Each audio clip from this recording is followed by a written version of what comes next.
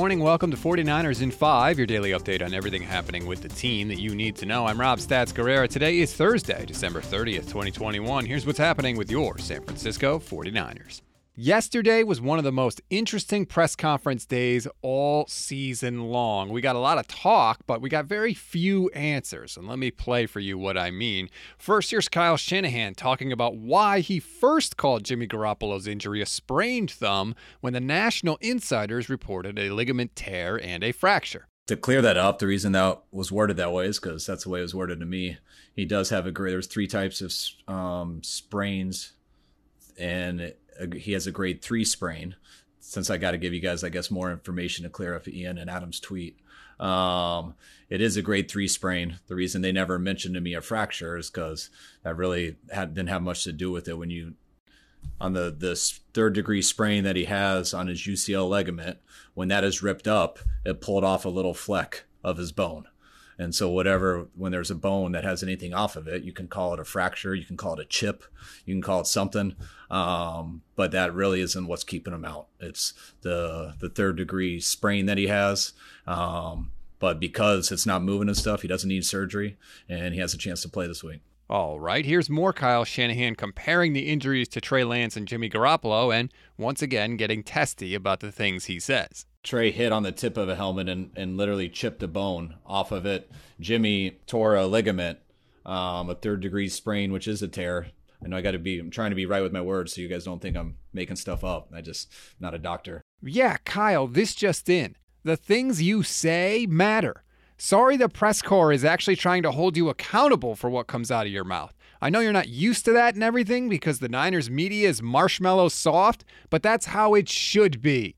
And if you can't deal with that, then go coach high school football. So if that wasn't frustrating enough, let's get to some Jimmy Garoppolo now. First question he faces. Is there a chance you can play on Sunday?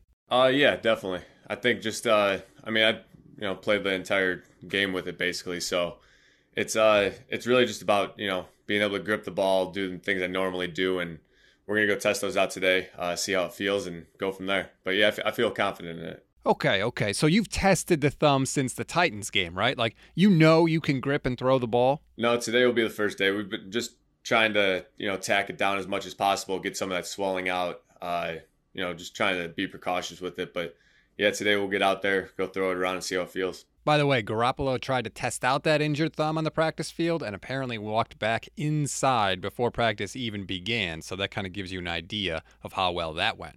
One more thing I want to get to, and that's Fred Warner talking about Trey Lance and a specific conversation he had with Trey that really helped the rookie develop as the year has gone on. Early on in the season, working on the scout team, he was kind of more so playing things a little safer, using his legs a lot to try and just extend or just to run, and didn't want to throw an interception. And I kind of pull him to the side and be like, hey, look, Trey, first of all, we weren't getting the work that we needed to, defend balls down the field. And that's why you saw that on game day. And also just for his sake, I'm like, listen, this is your opportunity to take chances, and develop in that part of your game.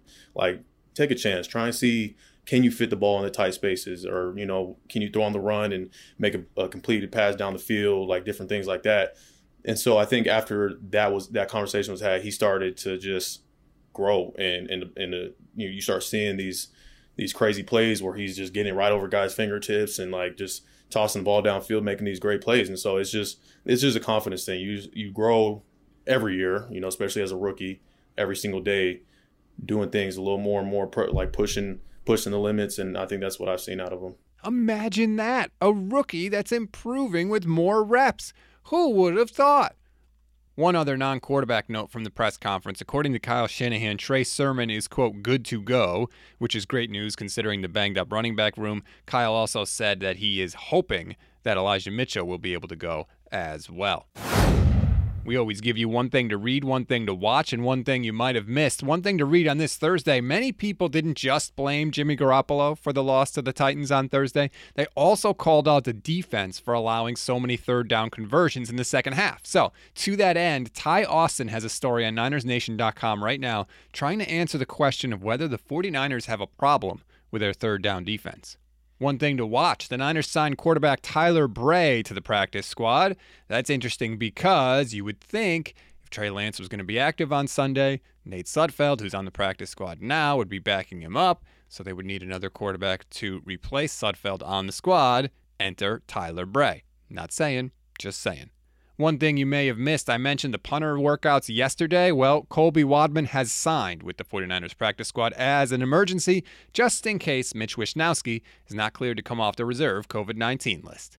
That's a wrap on today's 49ers in 5. Please rate, review, and follow the Niners Nation Podcast Network. If you listen on Spotify, you can now give ratings and reviews, so please take 30 seconds and do that. We greatly appreciate it. If you want to hear more on the quarterback situation and a preview of the Houston Texans game, stay tuned for the Gold Standard Podcast with myself and Levin Black. That drops later today. We'll have all that you could possibly want. Enjoy your Thursday, everybody. I'm Rob Stats Guerrera. We'll talk tomorrow.